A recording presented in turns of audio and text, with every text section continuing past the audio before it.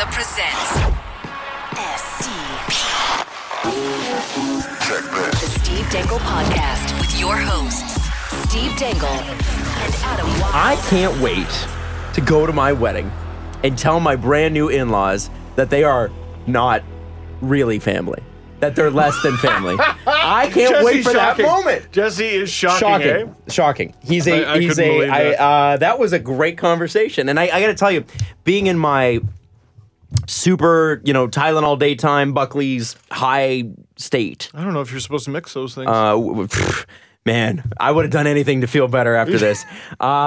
I was laughing. I was very much laughing because I know what Jesse, because I feel like because I've sat across from Jesse for years, and I get this. He gets this look in his eye like he's going in, and Jesse's going in. He's tagging in, and it's rare. But when he goes in, he's like, "You're not going to stop him," and it's great. I love it. I'm just glad, Jesse, personally, that we got Diddy's approval. What? It is so good that we got the approval of Diddy. I know. When I was recording the episode, I was thinking, wow, I really hope Adam Wilde likes this. Because without his approval, I'm nothing. Wow. All I'm doing is paying a compliment, and the two of you are being like this. With every thought and action last episode, I was like, but what would Adam do? What would professional broadcaster man Adam do? I might have Surely, I couldn't do this myself. Now, is this a joke from the end of the episode? Because I was told not to listen to the end of the episode. Steve. Because I didn't get that far. Are you a parking ticket? Am I a parking ticket? Yeah. No. I think you are because Adam just validated you. Oh! Wow. My whole existence. Listen, I don't know how this became about me. All I want to do is tell my in-laws that they are not really my family. I got my haircut today. What do you think? You approve? I do like it. Yeah. Well, what about my outfit? What's the deal with this? Where did you guys get We're from? all just saying you validated us, and now we feel good about ourselves. Okay. All right. Because that's what we needed. And we should. We're also just being jerks. Hi, Adam. Hi. Welcome back. Wow, Hope it's you're feeling good to be back. Good Lord. So wait, you didn't listen to the end of the episode? No, I was told not to listen to the last 30 minutes by several listeners. Good. we were good. complaining. Oh, there it is. Okay, never mind. Tell me. We were complaining about how we didn't know where to go on Saturday. Oh, well. And then we found out where to go. So we're all good. Or what's happening. Well, I mean, come on, it's me. No, it's okay. Yeah, you're right. Luckily, we got an email from you last night. Yes. Well, here's the thing, guys. If you are expecting me to be a great planner, then you are expecting too much, and I will let you down every time. Fair enough. Hey, right? Where's that schedule? Schedule? Yeah, something to give, something for the MCs to work with. Oh, do you need that? I mean, ideally. Oh, okay. I could send you that tonight. That is typical. Oh, again. That is typical, Rook. You will be let down, sir. All right. You will be let down. I can give you that for sure tonight. I mean, ideally. Okay, so yeah, Steve is emceeing the wedding, and I just haven't told him how the events are going to go yet, but that's okay. Whatever. Me and Jen, the co-MC, have been thinking of dastardly deeds to do to you. Oh, that's cool. And you'll enjoy them. I have a question. Okay. Why do I have to be at your house for 9:30? Well, 9:30, 10 o'clock. Most people, I figure, we're going to show up late, but I want everybody there for 11 when the photographer shows up. And I figured it'd be good to get everybody in the room hanging out, having a beer or a mimosa. And, I got food plates. I got food coming. Oh. And when's that arrive? Oh, that's good. Don't worry. That'll arrive with me at 8 a.m. So don't worry. Do you have any gluten-free, vegan-friendly food coming? I mean, it's from my mom's favorite place, so my mom actually made the order, not me. Jesse, Okay. what do you think? 10:57? 10:58. Yeah. You know what? Yeah, 10. Listen, whatever. We're going to play NHL 3s, on a and you Saturday guys morning. can not play NHL 3s with us. That's fine. But all I'm saying is I want you there so we can take some pictures. Hey. Because the photographer shows up at 11. Do you have a PSN login I do. and an internet connection? Yeah, God. I do. All right, so I'll see you on my couch and you be on your couch, and we'll just play 3s. I just want That'd be everybody to great. know, I want you to be careful who you invite into your wedding party. Just make sure that, that they deserve it. You know what'd be even better is if I passed Adam's place and went to yours and played NHL from there. That'd be cool. Let's do it. All right. Saturday. We high five. Saturdays Twice. are for the plebs. Saturdays are for the children. Saturdays are for We the high plebs. five twice last episode. Did we? We did. What was the second one? The The first one was Division. Yeah, think. and then we high-fived at the end of it because I think we had a good episode and we high-fived on it. Just feels good. It's great high-fiving you because I couldn't possibly miss your hand. It's true. It's just like it creates wind. You know what we can't do? What? The two of us can't high-five when Adam's here because we'll be leaving someone out. So I'm just like that ever stopped the two of you. Adam's return has eliminated our Why awesome did I show high up five. today? I just got over the fucking flu, and you guys are just going to be like this. Yeah. So Jesse, what's with you? Listen, I get that you guys have a love affair, but like, come on. We got to talk about a game last night in Toronto. We do. A game where Nathan McKinnon, the league's most prolific player right now, was shut down, but his team was not. And banged up. Banged up a little bit. And that, at the time we're recording this, that Habs game is just starting. Habs and Avalanche. Samuel Girard. The Avalanche. Samuel Girard supposedly has like 400 family members there at the game because his first game at the Bell Center, right? But I would like to know how Nathan McKinnon looks tonight. And based on the end of the game, I'm a little surprised he's even playing. I don't remember who it was who rocked him, but he got rocked. Well, it was what did they think it was? A tight lower back or something like that, which can just affect everything you do. And Yes. it's like it's one little thing, like you're reaching for the remote and you throw your back out, which I have done, and it is the worst. You ever coughed the wrong way or sneezed? That was the first time I ever threw out my back. When I was 13, I threw out my back with a sneeze. It's the worst. 13 That's terrible. years old. Stupid. But You are he's young 22 old man. and bounces back.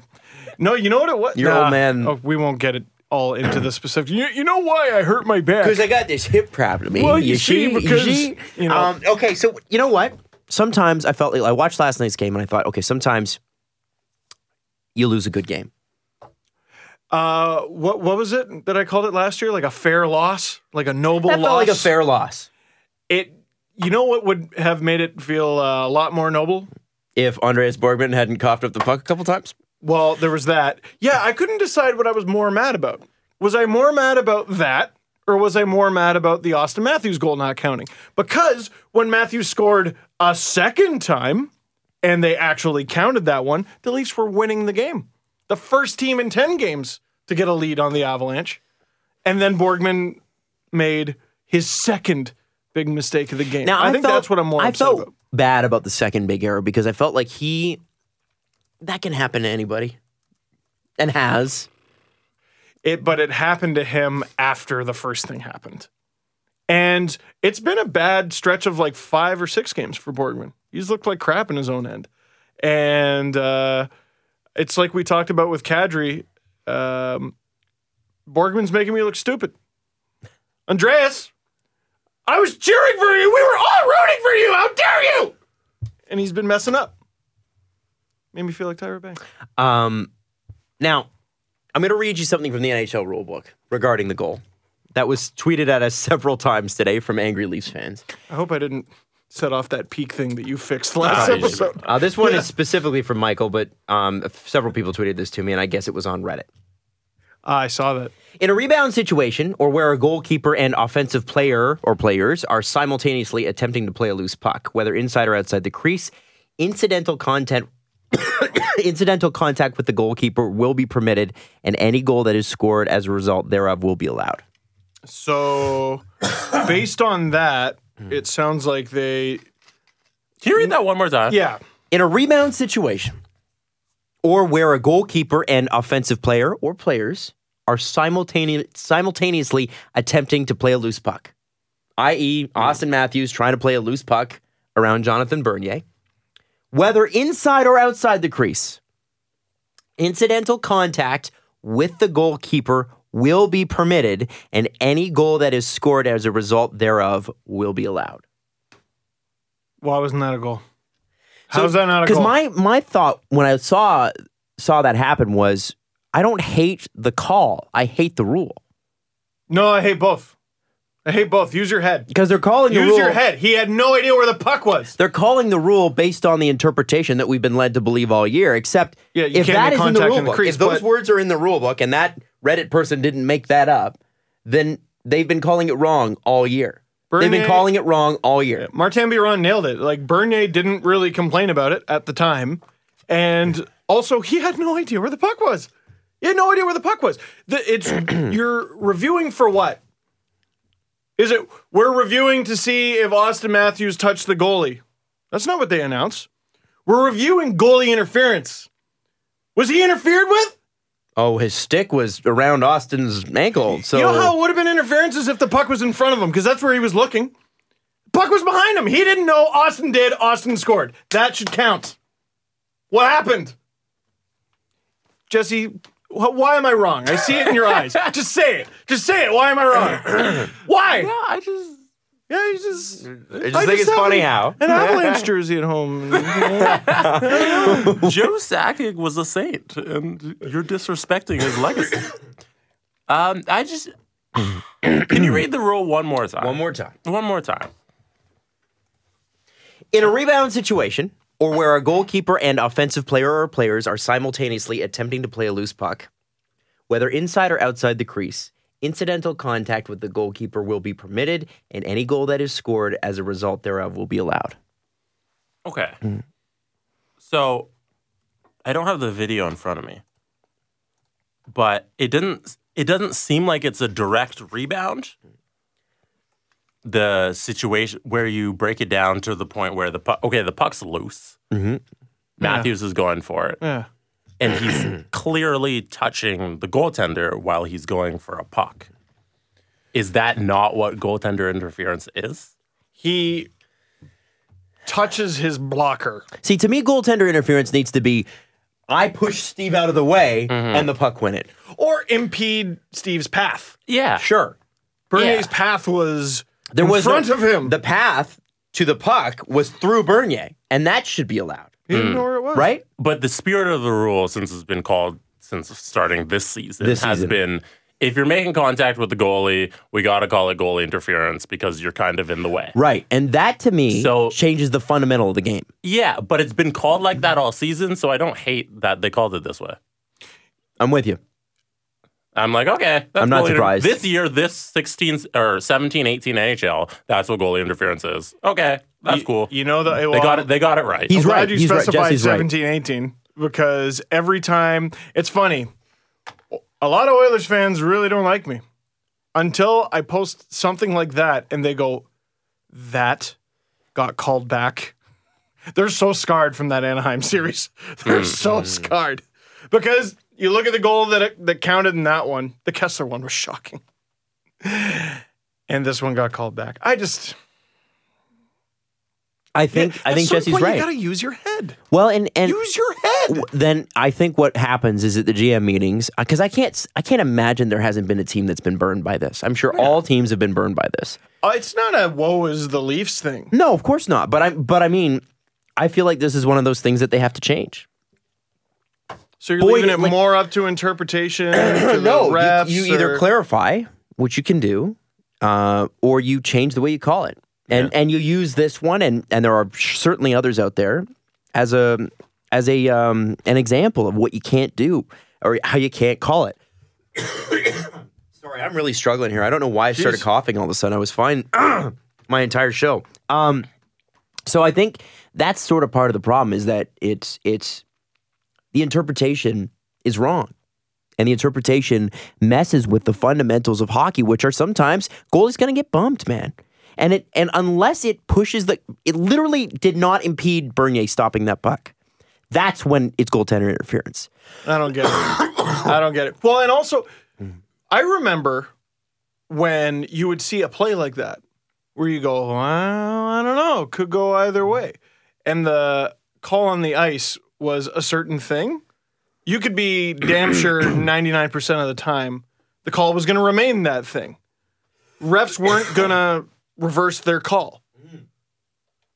And now I just have no idea. And I sit there and also 3 minutes.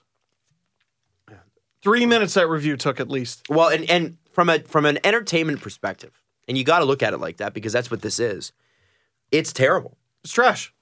They got to put a clock on it. You talk about a huge moment, and it led to a bigger moment with Austin, and it's too bad they didn't win to capitalize on that moment. Know. Well, and the third goal was a little his fault too.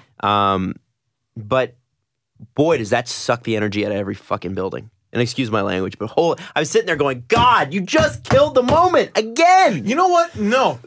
It doesn't suck the... Here, do you want to pause? I don't know what the hell's going on. I'm sorry. Keep going. Okay. I don't think it sucks the energy out of the building. Sucking the energy out of the building would be like adding apathy or like making the fans not care. For me, it creates resentment for the sport. Which is Creates potentially resentment worse. for the sport, for the league. Because like it's I don't know. Again, I'm not like a hockey authority. I didn't #play the game and all that. Thanks, Jesse. Ricola. But like I've been to games again. Like I've told the story before. A buddy from Scotland visited, and I took him to his first ever game. And I taught him everything from scratch. The whole first period, I talked. Second period comes around, and he's reciting things back to me. He goes, "That was offside," and I go, "Oh he my knows. God, my baby took his first steps." But then something would happen, and he'd go, "What happened there?" And I go, "I don't know. Why'd he call that? I don't know. I don't know. There's too many plays where I just go, I don't understand this sport. And most hardcore fans don't understand this sport." Yeah. And so, Avalanche fans were tweeting me that it was bullshit. It was. But again, I'm with Jesse. I think that the way that they've called it all year is that way. Okay. So I don't disagree with how they called. I disagree with the rule as it stands. Yeah, I think it's too far to call it bullshit. If the majority of the fans hate the call, then the rule sucks. Sure. Right, but it's something you that shouldn't. You but that's can't not let the ref's the inmates run the asylum. You can't just. Oh, the fans hate it. I also hate when somebody other than the Leafs wins, and that happens every year, and they haven't changed that yet. To edit a quote a friend of mine had about Toronto, hockey. It'll be a great sport when it's done. Yeah, you said that before, and I agree. I mean, I think it's just. I think with this is going to be one of those things. They go into the GM meetings, they go in the summer meeting, whatever they do. And, they always go to the GM meetings and all the sports guys pull out their polo shirts. They got their golfing polo shirts on. Ugh. It's like, this guy's got this striped polo shirt. This guy's got this light blue polo shirt. Oh, I didn't see him in that color. A lot of variety at those NHL GM meetings. Just a bunch of polo shirts, really man. Lauded you know for what? its diversity. At the GM meetings this year, I want to do like where were you going a with polo this shirts before fashion you got show. distracted by your polo shirt idea, I just Adam? love it. I just love the polo shirts that come out. I want to do a polo shirt fashion show. Who's wearing a blazer over their polo shirt? Who's got a one of those like messenger bags over their polo shirt because it's casual? All right, man. First order of business. Who's got the Mike Weir collection today? Do you like this? All of our American friends are like, why would you buy a Mike Weir shirt? We have one golfer. I don't know. I bought one 6 years ago, so that's the only kind of golf shirt I know. That's amazing. So when they send you down, you'll be wearing that polo shirt. Yeah. To ask the question again, where were you going with The that? where I was going with it is when the GM meetings come up, that's something you discuss. Okay. And you change it for next year. They have to. Competition committee. They have to. Cool. Another thing, and moving on, listen, called back goals are going to happen. What's going to suck, though, is during Game 7 and overtime, when they don't call it back, like they did with the Brett Hall goal in 1999, which should never have counted, by the way. Should never have counted. Yep. Dallas might have still won that series, but that Brett Hall goal should have never counted. To Jesse's Rules point, are different in the playoffs. well, right? No, like But to that's- your no, point, in every the sport- rule in in every sport 1999, ever. Yeah. the rule was if you look at the crease, it's getting called back. His foot was in it. Correction. The rule in the regular season was that. The rule in the playoffs is completely different. What a trash league. No, it's like that in every sport. Every sport changes for the playoffs. Yep. What the hell was this? This is regular season. Ugh. It was game. Yeah, this what, is a playoff 46? team, the Leafs, versus a non-playoff team, you're the saying- Avs. You're No, saying, the Avs are in the playoffs. Are they now? Yeah. You're saying Damn. come playoff time that Matthews goals I counts? don't know that. Depends on the What circuit. is your read I on would it? say that would be called back. It would be in the playoffs. It would Yeah. be. Can you imagine that happens? Oh my god! Did the Leafs have any goals called back in the playoffs? I don't remember. I don't know because they Were didn't there call any? any. They didn't. They don't really call goals back in the playoffs. Oh, they will be this year. The challenges will be great. But I think that one's called back any time of the year. one It's thing just that another play that made me go ugh. yeah, I Just- agree. It's just exhausting. What they need to Keeping have up. is beyond a competition committee is a rate of play committee. It kills me the amount of stoppage when I'm watching hockey. It kills me. It's driving me nuts. Well, and it's funny that they're not more vigilant about that sort of thing because, they've really tried to cut back on whistles. Mm-hmm. They've tried to do things that, speed up the icing process for sure. Mm-hmm. They got rid of the 2-line pass. Okay, this is next. Oh, we sped it all up. Now we're going to slow it all down again. It's didn't Don Cherry say they should bring back the red line? No, Don, they should definitely not. No. Don, no. Stop. Bring back the red line, slow it down to clutch and grab. How about now they're done? Beyond the goal, because I think there was more to the game. Of course. It was abundantly clear that Matt Martin and Freddie Gauthier could not keep up. I had an epiphany last night, and it was good. It was healthy. It's good to acknowledge you're wrong, and it's good to figure out why you're wrong. Because everyone was dumping on Gauthier after a particularly bad play where the fourth line got hemmed in their own zone. They were bad all night, though, man. They were. And I was looking at the play going, all right, that was Freddie Gauthier's worst shift of the season. Arguably of his pro career. That was friggin' terrible. And everyone started jumping on him, and I'm like, wait a second. Like, Goat, since his call-up, has been fine. And everyone really civilly was just like, you are categorically wrong. You are so off on Gauthier. Stevie just doesn't have it. Here's this number. Here's that number. Here's that number. And I'm like, whoa, why is everyone jumping down my throat? And then I look at the numbers and I go, wow. Okay, I had no idea he was that bad. What was the scoring chances against last night? When he was on the ice, I think it was 16-4. Yes, I think you're right. And I think on the season, like his Corsi 4 percentage is like 37. It's terrible. And so I'm going, okay, why is my eye test so off? And with Martin too. Because I saw him do a couple things against the Avalanche, and I'm like, I like that. He's got some jump tonight. Absolutely. But with the fourth line, and particularly Martin, and sometimes Gauthier too, there's a lot of energy that goes nowhere, and my eyes are biased towards offense. If you do something that looks productive in the offensive zone, and it looks like it's going to lead to a scoring chance, that's worth like 3 stick checks in the defensive zone to me. Like in my own subconscious mental scoring system, that's what I have. And so I saw Gauthier like have a couple decent offensive zone things last night, and Martin too. And I'm like, they're having a good game. And then when they get hemmed in their own zone, I just kind of ignore it. Which I realized, no, you can't do that. So for the rest of the game, I was putting hyper focus on that, and then just going, ooh, this line sucks. And it sucked so much that this morning, Gauthier went back to the Marlies, Kapanen came up, and Martin was scratched. That's like, at least they're looking now. He's not scratched yet. But they're going to do this for one game. You just ruined the whole show for me. Like, what? The whole podcast. What? I can't trust you anymore. Yeah? Your hockey opinion. Oh. I mean, you shouldn't have in the first place. That's what I would say. For years, people have been listening to you talk about hockey.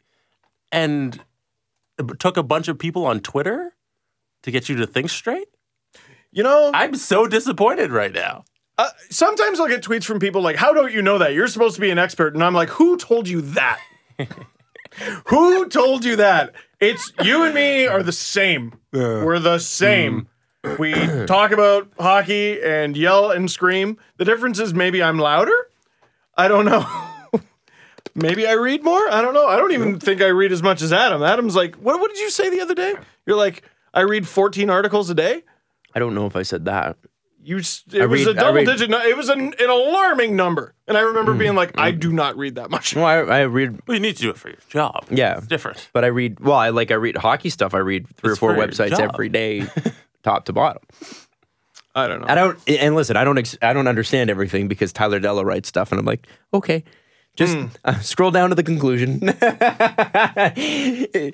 question mark, boom. Or like Andrew, sometimes I'm like, oh, this graph does not make sense to me. So I'm going to scroll down to the conclusion. Dello had such a ruthless line last night. It was after the third Colorado goal. Matthews with the bad back check, and he goes, where was the point on that goal, Austin?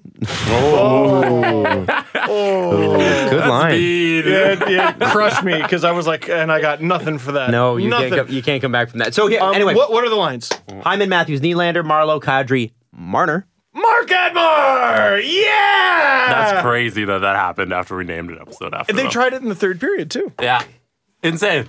JVR, Bozak, Brown, Komarov, Moore, Kapanen. That is a functional fourth line. That allows you to roll four lines. It allows your fourth line to not suck. It allows you to rest guys if you need to. Mm-hmm. Some tasty lines. Komarov, Moore, Kapanen. I like that. Please. Good possession. Yep. Except for Komarov. Justin Bourne some noted speed? some speed, but also some bite. Yeah. Yeah. And also, if Komarov is such a great leader and great defensive stalwart, like Babcock has touted him, now you're not burning him out. Let's pretend we're just totally not seeing it with Komarov, and he's even more important than Babcock says he is. Wouldn't it make sense to not play him 20 minutes a night for the final 35 games of the season heading into the playoffs? Which I don't think they're going to do. I just don't think they're going to. But No. this lineup, the way it is, will not stay this way. Mike Babcock says it'll come back to the normal way after the All-Star break. Yeah, but it's a 5-year plan that changes every day, as it was either Lou Lamoriello or Brendan Shanahan famously said. Remember the rotation of Borgman, Carrick, and Dermott? Who thinks Dermott's coming out of the lineup? Oh, you can't. You can't take him out. He's a Leaf. When Riley and He's a Leaf now. Zaitsev come back, do you think Dermott ever sits out again? No. He can't. You can't intelligently sit him. I don't think so. And Carrick's looked pretty good too. He has. Last and couple you know games. He's looked good with Jake Gardner, and he's looked good with Dermott. Oh, God. That's a functional third pair. I'm really falling. I'm falling for Dermott. I'm really falling for him. But Carrick, it's interesting. I wonder if he's just been played in the wrong role. Well, I mean, I'm trying to figure out what his role was going into the season. And you know what? I'm going to ask that we take a pause here because I'm going to need a maintenance break. I don't know what the hell is happening to me. Dude, you gotta let me just clean myself up. Go loogie. Yeah, his batteries. Yeah, hang on. Thank you for the maintenance break. I think I'm all cleaned up. You're Yeah, all man, I don't know what out? the hell happened. I was fine, and then I wasn't fine, and anyway. That happened to me a couple podcasts ago. I was like, no, go ahead, you're fine. Just keep talking, I'm fine. You drank water the wrong way, though. That's all. Yeah, that was like your own fault. Yeah. I've had this other thing lately, so I've gotten back into spicy food, and some spicy foods make me hiccup, and hiccuping makes you like kind of inhale irregularly, and then you're just literally spicy food is going into your windpipes, and then you're just dying and coughing, and yeah, but it tastes good. So. I have this fear with hiccups. There's people apparently that have had hiccups the rest of their lives. Every time I get them, I get this fear like I'm never going to lose this, and I'm going to be stuck like this shit forever because I hate hiccups. But then think of all the shows you can go on, all the daytime talk shows that you They're can all be featured gone. on. Maury and Sally Jesse Raphael and Jenny Jones are all gone. You would have such a successful YouTube channel. Like what a bit. What a great bit. Just listen to Smash Mouth and hiccup. Your thing should be like having. Hey, now you're right. No. Oh, okay. Here's B movie, except every time they pause, it's me hiccuping. 10 million views, everybody. Honestly, I bet that would work. 10 million views. You know what? That would probably do really well. I don't know why we haven't done that yet. The Steve Dangle podcast, but every time Connor Carrick's brought up, the podcast speeds up. That'd be amazing. That'd be great. That'd be great. You asked about Connor Carrick's role. What was his role? And it was he miscast in the role that they're expecting? Because what we keep hearing is that he's not supposed to be, in Mike Babcock's view, an everyday defenseman. He's a guy that's his entire career, he will fight to be in the lineup. His entire career? He's a best supporting actor. Come on, not Mike. A best actor. No, that's like a third pairing guy as best supporting actor. Mike's making him into an extra. Like that's not good. Maybe that's the challenge he's put before Connor. He needs to get even better. But he's played really well, and he's getting up over 18 minutes a game. Well, out of necessity. But I don't know. I just look at. So who's he been with? He's been with Dermott, you said? Dermott recently, and then he played with Gardner as well because they played together all last year. Yeah. So I look at Riley and his success with Hainsey. Mm-hmm. So you got Riley, who's an extreme talent, and you got Hainsey, who's a good delegator. And he's on the ice, and it's they've come out with really good footage recently, and the mic's picked up Hainsey barking out orders at Riley. Gardner hasn't had that. Like, in his defense, we keep making fun of all his dumb decisions, but, I mean, He never had a dad. He's never had Defense a dad. I'm trying to think of all his defense dads. Phaneuf, who... They did play together, right? Yeah, and he was, kind of erratic. Cody Franzen, I remember, and decent enough defenseman back then, but great delegator. I don't know. Like, who was his vet? Who was the guy who taught him stuff? Well, we haven't really had a great stalwart defenseman for a long time. This has been the funny thing with hangarounds from the previous regime is they all got these ridiculous blemishes, and for a lot of them, it seems like it'll never go away properly.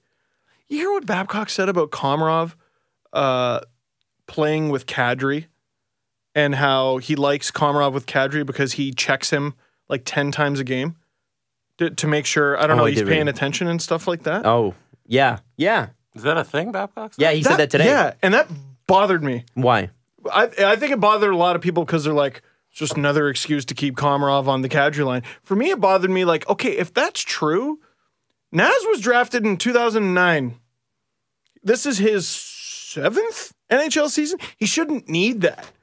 And I bark at JVR for not having a total well-rounded game, and Bozak's kind of a weird player, and Gardner, for the love of God. Riley was a little too young for the previous regime. Like, they've really kind of turned him into a nice little reclamation project, but all the other hangarounds from the 2013 playoffs drive me nuts. Yeah, I mean, I think that's fair. Gardner's one of those guys. Well, he hasn't had a delegator. So, like, I just feel like Carrick is his Hainsey, is what I'm saying. Right. Like, see why that's weird? Gardner's got, 4 assists the last 2 games? And he's been playing with Hainsey. I'm not saying that Hainsey's the straw that stirs the drink, but, I mean, maybe he could just use somebody who's steady next to him. How much do you guys worry about a 36-year-old being burned out by the end of the year? I don't have much worry about Marlowe, who's even older. Hainsey. But I know. Oh. Yeah. But his role is also easier. I'd be more worried if it looked like he was slowing down. It looks like he's warming up. It looks like he just seems to be getting better and more comfortable. You can tell a lot, not just by play, but by like body language and enthusiasm. Like, I like what you said about warming up. His enthusiasm seems to be picking up. Because he seems to be able to take... But he still has 30 games to go. Sure. That's true. Plus the playoffs. Hopefully more. You know what? I want to believe that he can do it. And I want to believe that he can do it because, on that line, Morgan Riley does a lot of the skating. He does. Yeah. The other thing is, Hainsey does do a lot of the penalty killing, of course. Like, they just leave him out there. Yeah. But what's interesting about Hainsey is that when you are penalty killing, if you are in a defensive diamond or square or whatever it is your team does, you're not doing a whole lot of skating. It's a lot of side to side. I've always wondered that about the PK and the power play. Like, which is more tiring? Because sometimes it looks like the power play. I mean, yeah. I mean, I think for sometimes it is. It's you're boxing guys out and that sort of thing, and I get that, and I know there's tremendous physical strain, but I feel like with Hainsey, he's an intelligent hockey player. There's an intellect there, and I feel like he knows how to manage himself. And they don't throw him out in situations like, thank God he's not playing like the power play or something like that, where you used to have 2 defensemen on the power play. And you used to have to worry about who of my 6 defensemen, I need 4 of them to play on the power play, and you guys that didn't belong there. So I feel like Hainsey's fine. I think he's going to be good. I think the role they're using in him is perfect, and I think that's what happens. And when we bring it back to Carrick for a second, the role that he was cast in at the beginning of the season, I think Mike Babcock wants a big, strong, and he keeps using the word heavy, which is why he uses Roman Polak back there. He likes his big players. And I get that, fine. But the problem with that is that Connor Carrick is nasty, but he's not heavy, and he's not big. So he'll never fit that role, and he'll never make you happy in that role. But lo and behold, you put him with Dermott, and you put him with Gardner, and play him the way that they have played him, and he's been great.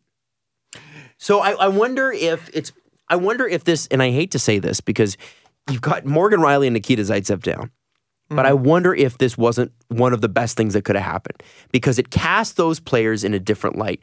It gave, like Dermott did something, and I think they even replayed it on the broadcast last night where he drove the puck into the zone, fought for it in the corner for a second, and then put his hand up and said, "I'm coming back." Yep. I saw and he did that more than once. Was it Nylander that came in afterwards? I don't remember. Anyway, it was that's a defenseman taking control of the play that he started, and I really like that. And I think that that's the kind of, like, if you're playing 11 minutes a night, the chances of you being able to do that, 11 minutes a night on the lowest thing and you're playing with Roman Polak, what are the chances you're going to be able to make a play like that? Right? And that's not Roman Polak's fault. It's not anyone's fault. It's just here are the realities. But when you need Dermott to step up, he does, and he did it well. And I feel like with Dermott stepping up, with Carrick stepping up, why not those two? Why not? And James Myrtle actually has suggested this. Borgman seemed discombobulated the last few games. He seems a little off. You need some time in the Marlies. Send him to the Marlies. Let him play 20 minutes for 4 or 5 games, and bring him back up. You can do that.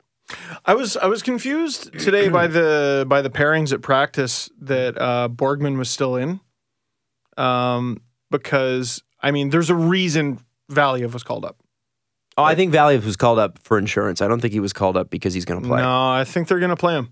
And I think they want to see what they have with him. Really? Yeah.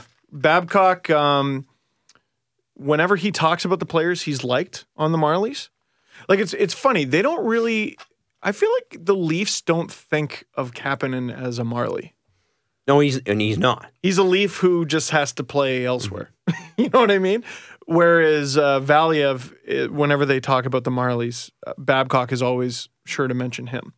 And I had Heart of Lad from SB Nation. He was featured in the LFR today, and he was telling me about Valiev. And supposedly his pair with Justin Hall has been together all season long in the minors.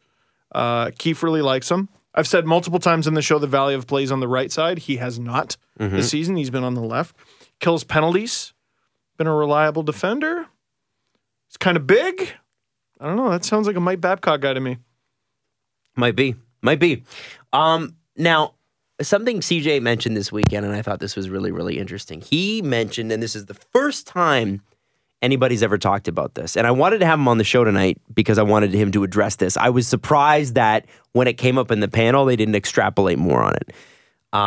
So CJ's going to join us next week, and we're going to talk about it. There's not a lot of time on headlines. No, there isn't, but I'm surprised they didn't go in on this bangers. one. Every week it's bangers. CJ said, you're talking about the Freddie Anderson stuff, and I loved all the commentary. I wanted to do a podcast on Friday, even though I was super sick, just because of the Freddie Anderson thing. Yeah, it made sense for you to not come in. And what was hilarious about it, to me, the Freddie Anderson stuff, is that this guy stands up and tells the truth, and you got people going on TV saying, how dare he? How dare he? And publicly. Listen, I understand that, he publicly, so what? As if we all didn't see that, and as if we all haven't said that. You know what I loved about that? It means that their head's in the right place. That signals to me that they're saying all the stuff that we're thinking. And they're probably on a way different wavelength, like higher wavelength of hockey, right? They see hockey, they breathe it, every day they're at a different level of hockey. But we're seeing this stuff, and we're getting nothing from the team that says, yeah, we get it, and we got to work on that. We finally got somebody, a leader in that room, and I think Freddie established that he's a leader by saying that, saying this is not good enough. Players need to decide if they want to play for this team or not.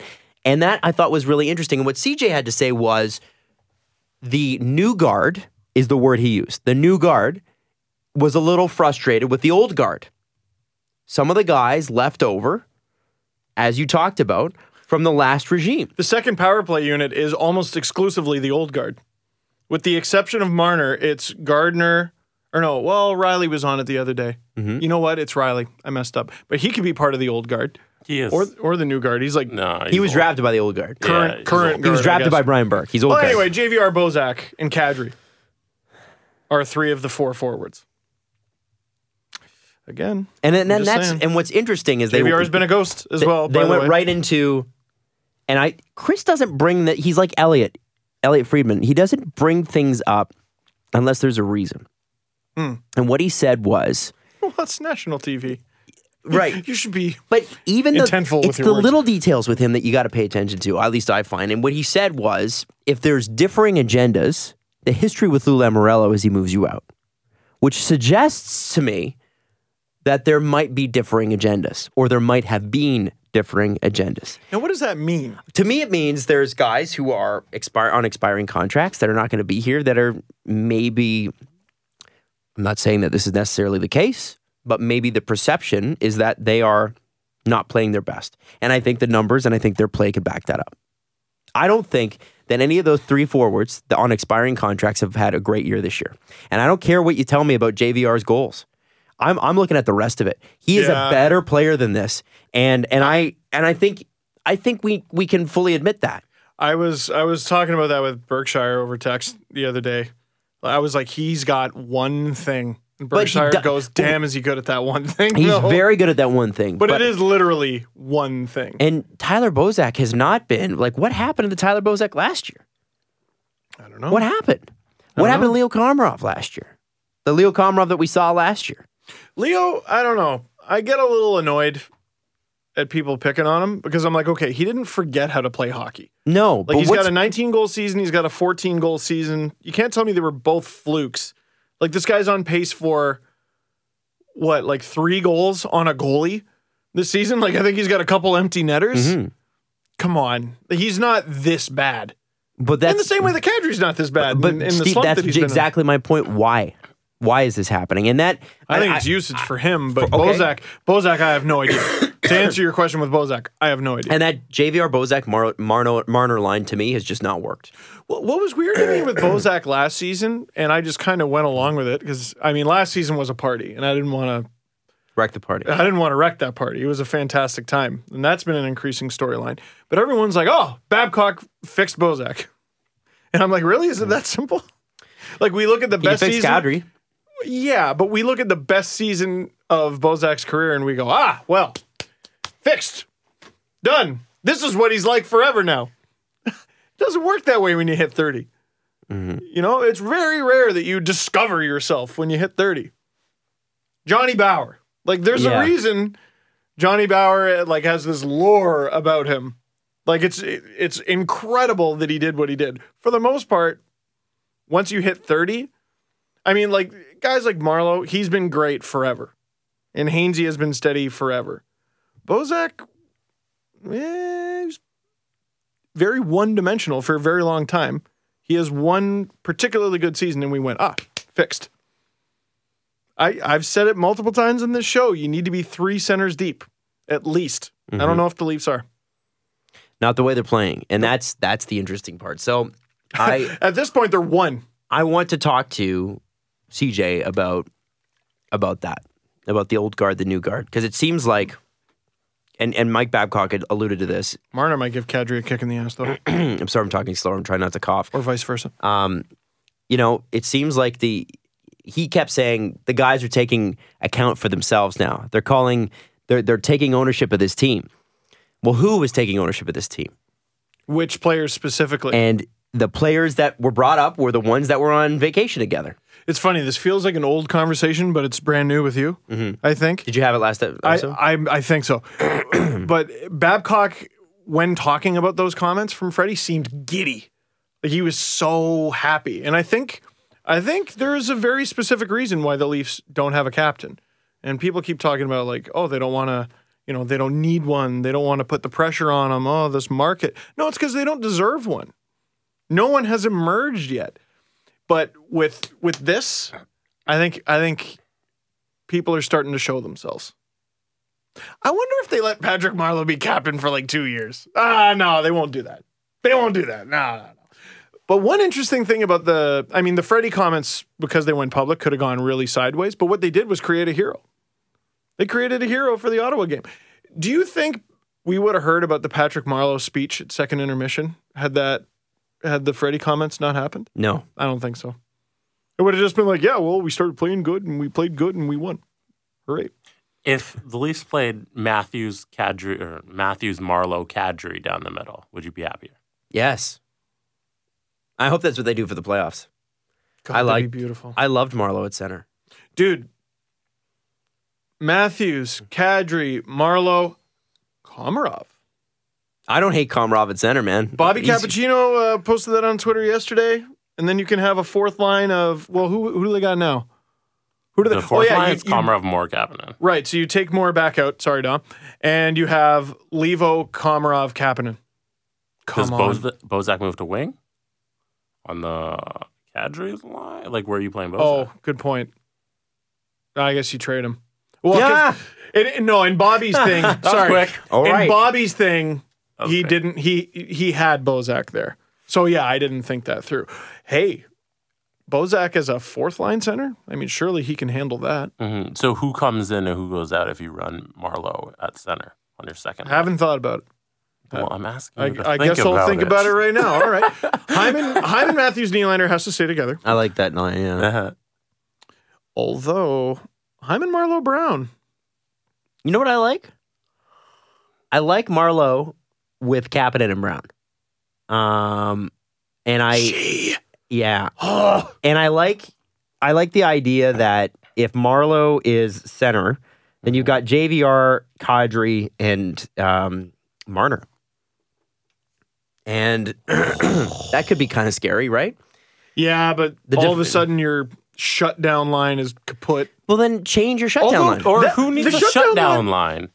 It's Komarov. 2018. Yes. Or your fourth line is your shutdown. Komarov, Levo, and I don't know. And by shutdown line, we mean play them 9 minutes and we'll be happy. Yeah. And then shut it down. And shut it down for the night.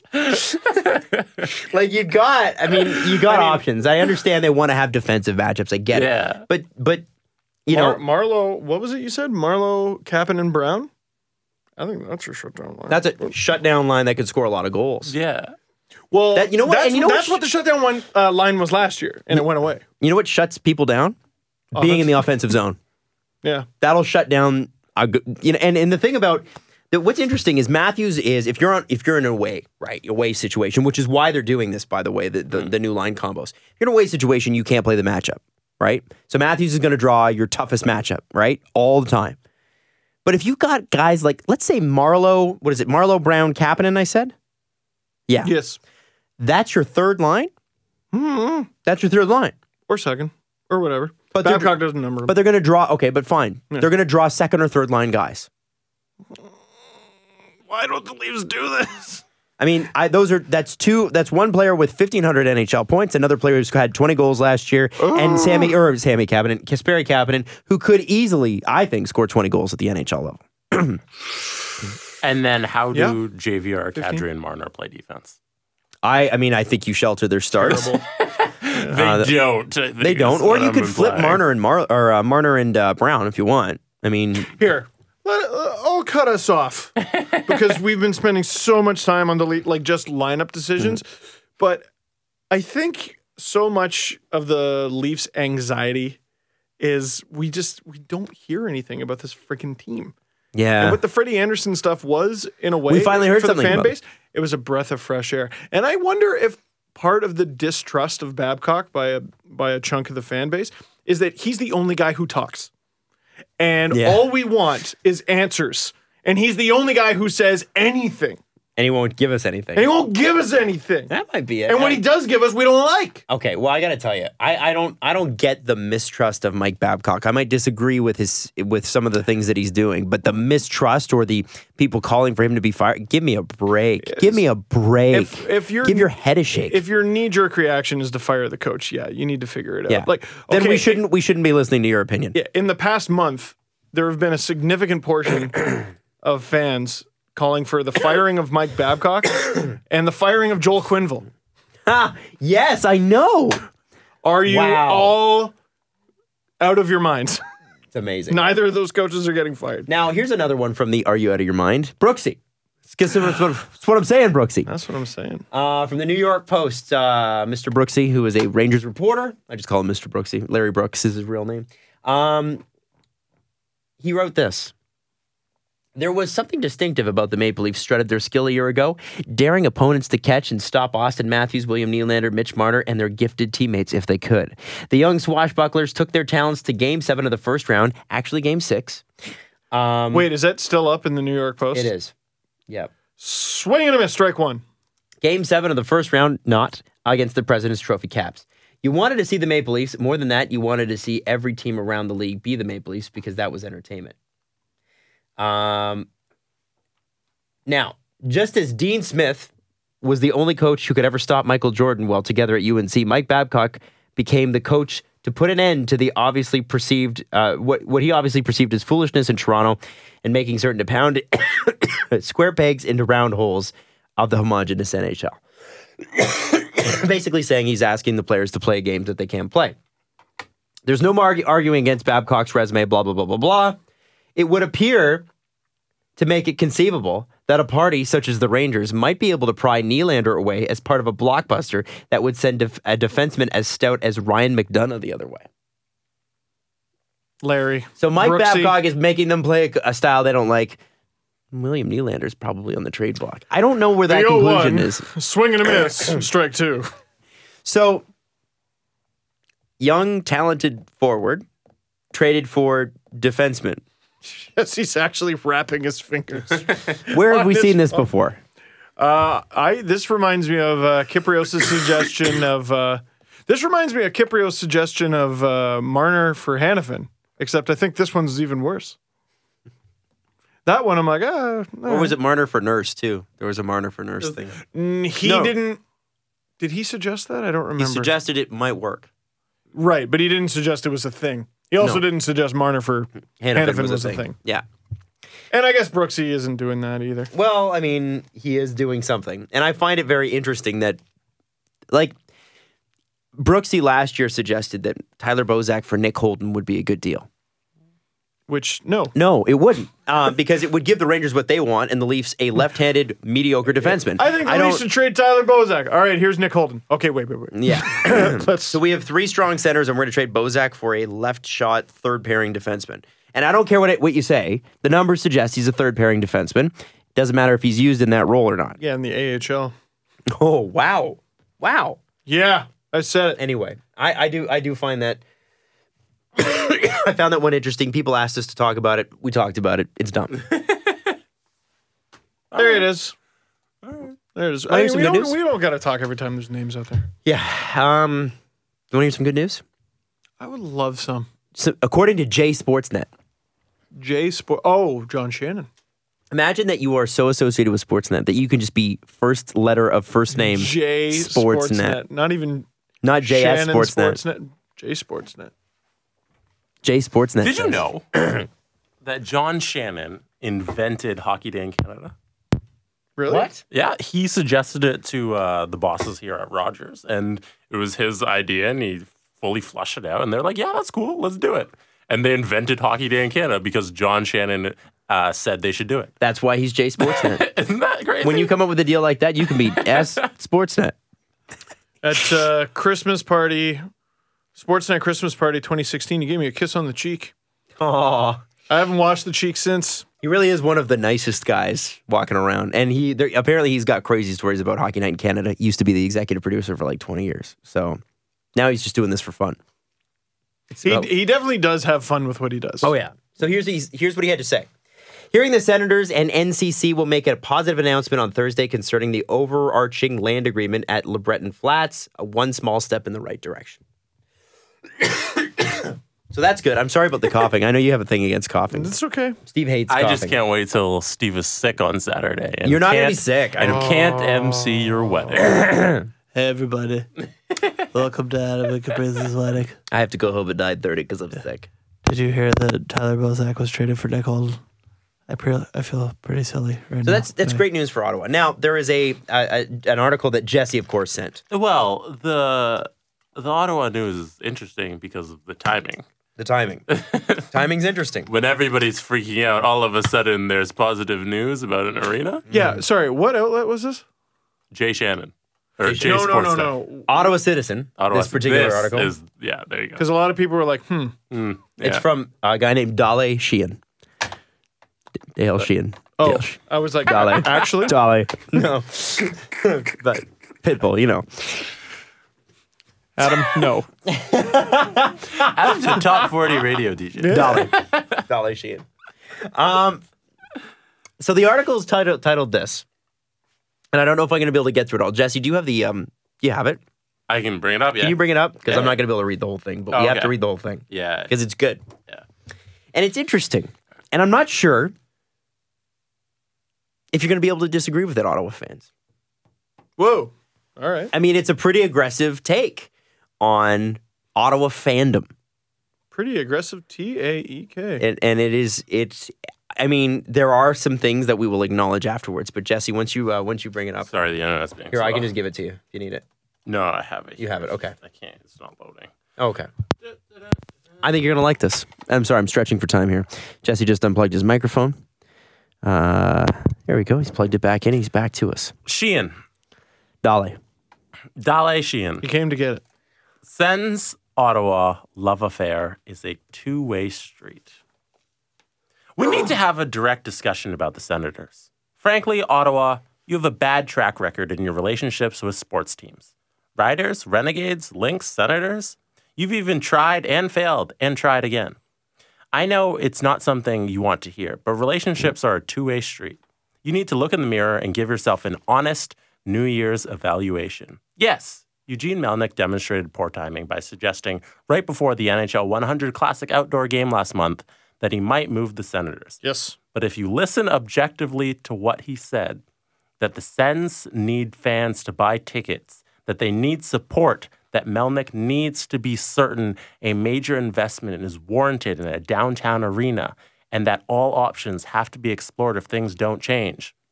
I think we'd all agree that if it were up to us paying the bills, we might say and think the same sorts of things. It is time to strip the emotion from the issue and look at our relationship openly. Ottawa, you left the Senators standing at the altar by not selling out games during the playoffs last year. You embarrassed yourselves nationally, and deep down, you know it. Fans are certainly allowed to complain, love, hate, and second-guess everything about their team. It is in the DNA of a sports fan. It shows passion, but that doesn't mean it is always the other's fault. Relationships are a two-way street. And with every relationship, a third in the sports bed doesn't help. Every fan in this city knew Melnyk was right when he promoted Parliament as what would have been the most unique outdoor game setting in history. He got TD Place instead. Yet, the federal government mistress not only broke our hearts, but used the idea anyways, constructing its own outdoor rink on the hill. And speaking of mistresses, the Canadians, they're my team, but I'm also a Sens supporter. You shouldn't be a journalist writing about your supporting teams. Anyways, side note. Yeah. You're not a journalist, Steve. You're fair. a fan. Also fair. Currently ranked as Forbes' #2 franchise, worth more than $1 billion, are $20 million under the salary cap this year. They have cash and continually sell out. Teams just don't throw good money at bad teams. Melnyk really isn't any different. Indeed, every fan in every city believes their team should spend more finding that elusive player to take them to Lord Stanley. I'll fast forward a little. You could always end up being Quebec City with a brand new arena downtown, yet empty inside. Toronto supported years of losing teams. Winnipeg got lucky. If the Sens walk away, they will never come back. It's simply a reality. And we, the fans, are the ones who can control that. We are also the ones who could be sitting here saying, remember when. Last paragraph. This is 2018 therapy, Ottawa. Based on your relationship history, I sincerely hope with great hockey counseling, we can make this work. One weekend rendezvous on the road with a winning streak would rekindle the relationship. What do you think, Steve? I had a thought. So during the playoffs, we ranted about the Sens not being able to sell out the arena. Oh, I forgot the line. If everyone bought 2 of the least expensive tickets, this would all be a moot point, or even half of us. Sorry, I forgot that line there. Interesting. Like this is a duty for the city. We have to do this. I mean, it does sound a little friendly, suspiciously friendly to the Ottawa Senators ownership. But we were ranting about the Sens not being able to sell out playoff games. Everyone was making fun of them, and we got some shit for it. Hey, what about the Phoenix pay system? What about this? What about that? What about that? What about that? And mostly with the Phoenix pay system, we were like, okay, valid. That is the situation in Ottawa where any government worker isn't currently getting a paycheck? Yeah, or they're super behind. Oh, they're just behind on something like that. Yeah. Okay. Yeah, it's not good. There's a lot of folks in Ottawa who are not in a great financial position right now. And it's a government town. And it's a government town. It's your town's main industry is running the country. Not paying its employees on time. Yeah, that's a problem. And then I was watching the game Saturday, and I'm like, man, is everyone here an out-of-towner? Everyone? That building was packed with blue and white. That was a home game. And when the Leafs won, that was nuts. The reaction when the Leafs won was huge. It was packed, and the tickets were more expensive than usual. Did everyone make the weekend journey to Ottawa? How far did people come? Or is it just that people don't really care about the Sens that much? That's interesting. Really? I don't know, man. I feel like here's what gets me. Ottawa fandom is weird. And I think hardcore Sens fans probably understand this. Yeah. Hate this, but probably understand this. So back me up on this if you tell me if I'm wrong here. One of the most ardent Ottawa Senators fans I know used to live there. And he said every time the Leafs came to town, I sold my tickets. You made money. I said, why would you do that? He's like, well, I can make money off dumb Leafs fans. Of course I'm going to sell my tickets. And I said, I got to tell you, the Senators come here and I got season tickets. You bet your ass I'm in that. I'm in the seat at that game supporting my team. Of course. There is not a chance in hell I would sell those. No. And totally different situation, though. Well, I mean, is it, though? I think so, because... I mean, obviously, I don't have season tickets here, and it's impossible to get them in Toronto. But it's also a person who can afford season tickets. So it's not like he's strapped for cash. They're not insanely expensive, relatively speaking. They're like here. They're like, what are they? $100,000? They're expensive. Sure. But and you're like, and there's like, what do they say? 100-year waiting list for Toronto Leafs. It's crazy. Like it's just insane. If you were to sell your Leafs tickets, though, like you're not earning money from Sens fans being like, oh, gotta get my hands on those. You're earning money from another Leaf fan who wants to go. Right. But if all things being equal, then hypothetically speaking, even though that doesn't exist. There's no way. There's no way. Yeah. There's absolute. Let's say they're playing an outdoor game against the Sens at BMO Field and you can buy any ticket you want. Yeah. There is not a chance in hell I'm selling those tickets. And that's the reason is that's a rival. I need to be there. That's my job. And why do we do this show? Why do we do all these things? We're fans. We're hardcore fans. Hardcore. And I believe in supporting your team and not being obnoxious about it. You don't need to throw beers at people like the Philadelphia Eagles fans. Oh, you don't my need to God. Get, you Some don't of need the to get, footage from the Eagles-Vikings game. Yeah. Somebody guys tweeted me are something. shocking. They're like, Eagles fans are the only ones who can actually make you want Tom Brady to win. Which is hilarious. I know. My goal, so I'm casting an NHL 18 event in March. So basically I'm going to do play-by-play commentary for people playing video games. I did it once before with Faisal Kamisa. It was incredible. My goal is to get booed. I want to be authentically booed in Philadelphia. I feel like it's a rite of passage. It's like an achievement on Xbox. Like I just want to be booed. Oh, someone brings a snowball inside. So you're going to Philly to do this? Yeah. That's cool, man. Wow. World Gaming. Nice. That's what it's for. Do you want to plug it on the show? Like, yeah, you didn't even mention it. You just casually drop you're going to Philly. I saw it on Twitter, but if you're going to bring it up and promote it. Well, it's your show. I just did. No, give the details. Yeah, man. Well, okay, fine. You can go to Steve Dangle on Twitter, blah, blah, blah. Just do the thing. I don't know what the link is. I've tweeted it before. I'll tweet it tomorrow. How's that? So look for that tomorrow after you've listened to the podcast because I don't know when this is going to go up. I'm so unhappy right now. Oh, okay. Steve, tell us the details. I was trying to. As someone who produces things, this is really annoying me right now. Details. Which one of you am I listening to right now? We're both saying the same thing. I'm going to Philadelphia. No, okay. If I am a Steve Dangle podcast viewer or listener, how do I get involved? Thank you. Is my question. The link, for fuck's sake, that I'm posting that I mentioned. What does that give me? I'm glad you asked, Adam. What it gives you is you can join the online playoffs. What? So it starts online. Cool. It starts online. You got to play your way through Let's This is be all in honest. NHL 18, which you haven't brought up. You just started saying I said you NHL can play 18. on like 10 minutes ago when we were trying to get 10 you minutes when we ago. were trying to get you to 19 explain interruptions ago, your Jesse. dumb Philly trip. You guys, well, first of all, you guys aren't invited. Well, Oh. I figured as much. And that's second and third of all as well. You're acting like we wanted to go. It is a GDMFing NHL 18 tournament. It starts online. You play. Let's be honest. Probably lose. Hopefully you don't. If you advance to the final, guess what? It's in Philadelphia. Guess what? I'll be there. And you get to play live, and I'll be doing play-by-play for you live. What's the prize? There is a prize pool of $17,500. So And it is in support of the Ed Snyder Youth Hockey Foundation. Oh, cool. That's very cool. Yeah, so- it is. So EA Sports and NHL fuck. is hosting the Snyder Cup, Sorry. sponsored by Xbox. Oh, it's called the Snyder Cup. If you want to be involved in the Snyder Cup, you just go to worldgaming.com. Snyder Hockey Cup. Snyder Hockey Cup. It's right in front of you in big letters, dummy.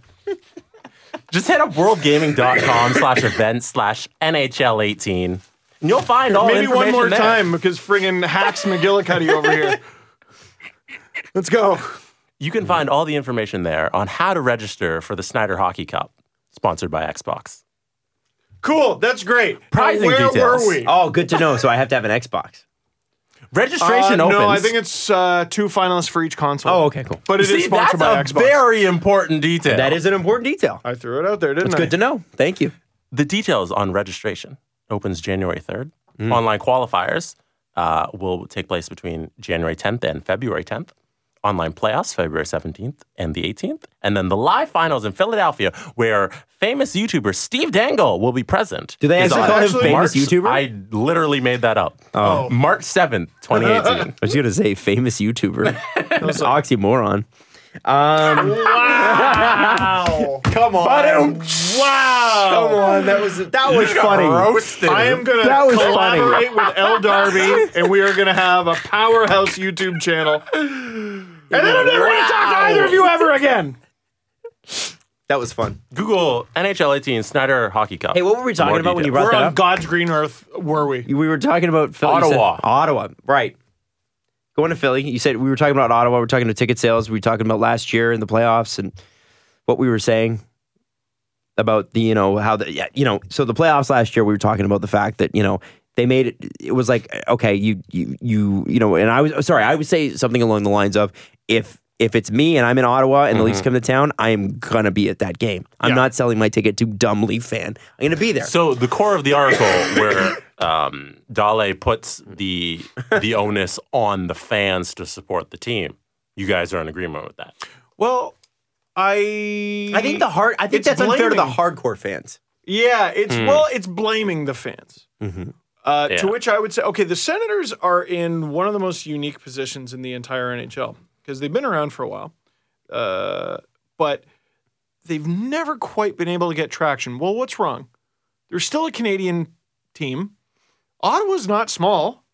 The surrounding area is not really small. Mm-hmm. You got a relatively big surrounding area in Quebec. You got a fan base that's willing to drive for hours and hours in Ontario. What I think the big issue is you have Godzilla and Mothra on either side of you. How do you conquer having the Leafs on one side of you and the Habs on the other? When was the last time either of those teams made it to the Stanley Cup final? That doesn't matter. Like it's ingrained in the culture, right? But, this is a 25-year-old franchise. Shouldn't it be somewhat ingrained now? How do you okay, it's Canada.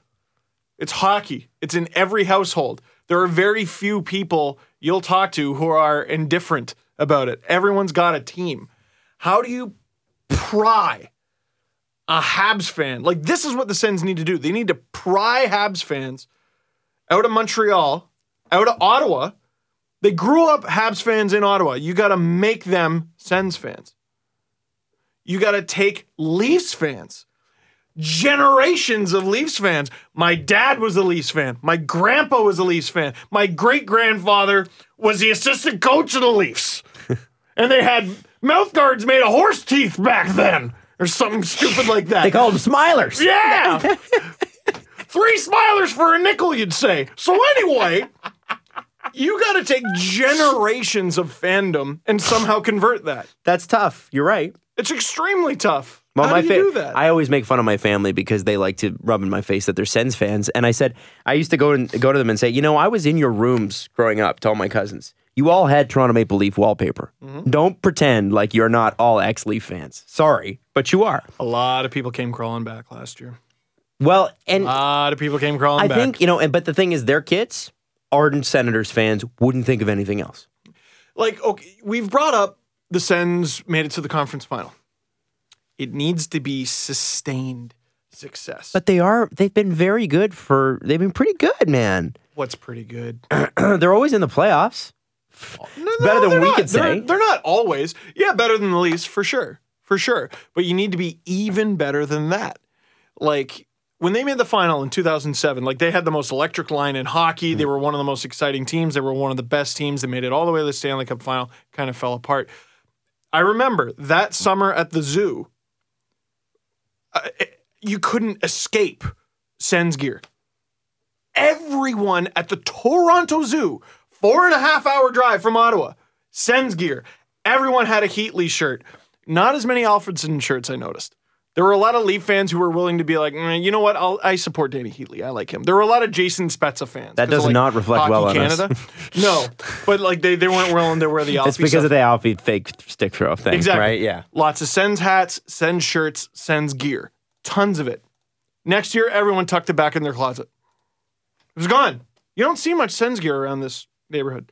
And then they make it to the conference final. And I saw it a little bit this summer.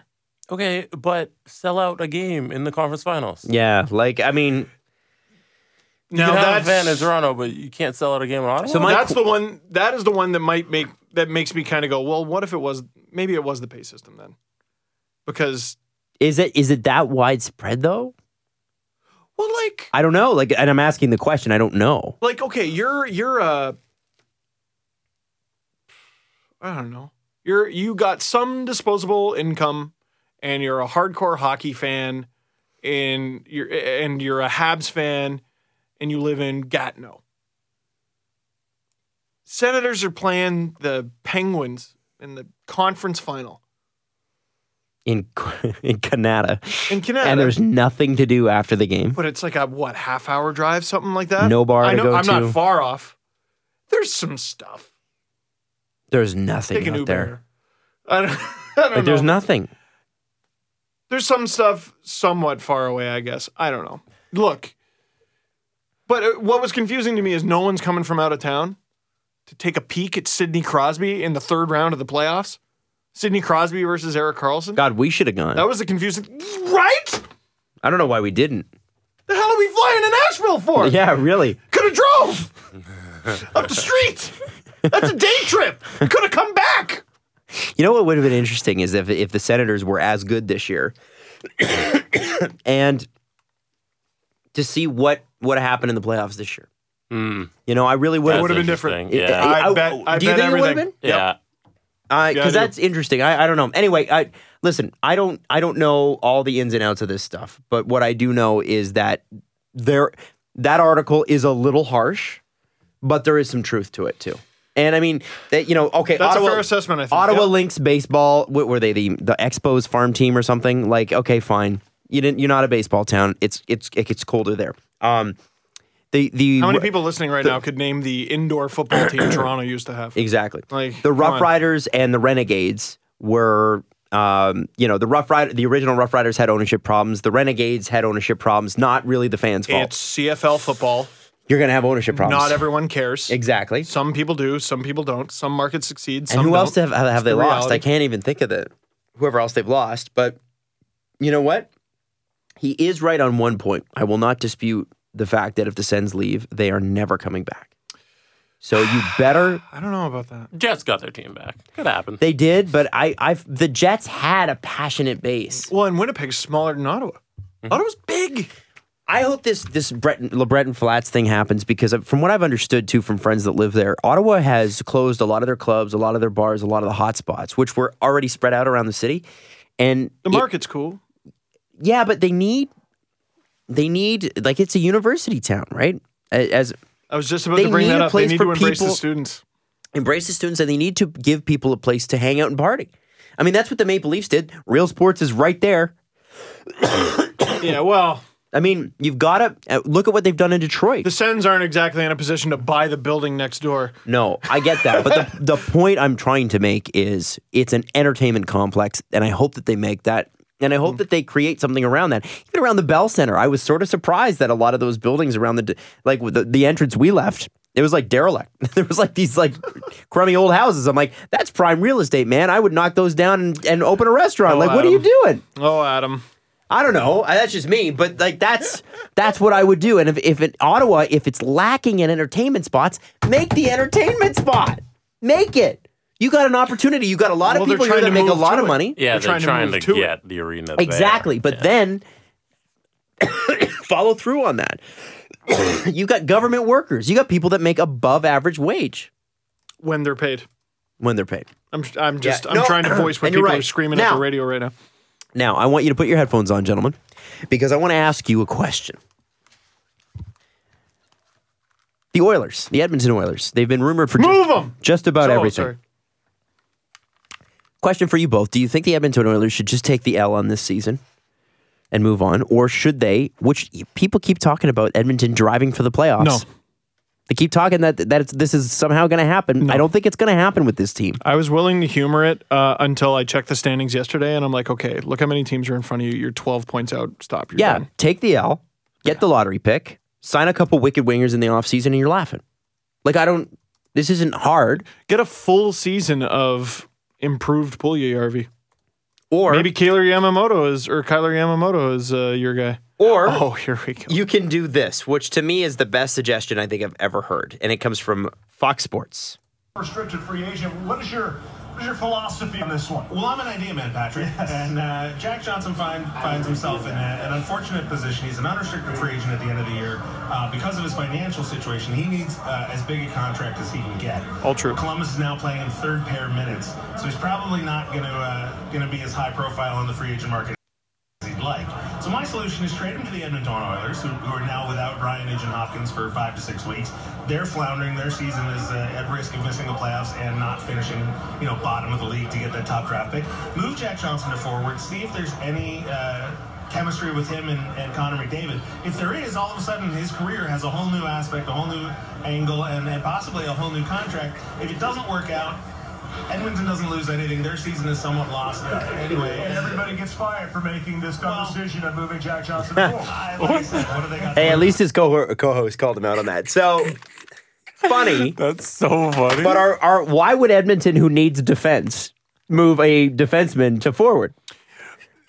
That is what I disliked most about the idea, but I took some heat because the second I saw that clip, I tweeted, I don't hate this. What? If you don't move the guy to forward. I don't hate it. No, what was amazing is how many people jumped down my throat for that. Because all I've been told for literally a decade is Jack Johnson can't defend. He's not a good defender. There's all these numbers that suggest he can't prevent entries. He's absolutely terrible. He's not good in his own end. Defensemen who aren't good in their own end, generally speaking, don't last long as defensemen. He's beaten the odds somehow, but he does seem to have some kind of skill set. Why not try Jack Johnson? Because it's a professional team in a professional league, and you can't just be Because it's never worked before. That's never worked before. Never worked. Well, Brent Burns is one notable example, but here's what I would say. I think that's a completely different scenario. Yes. And beyond that, let's just throw this out there.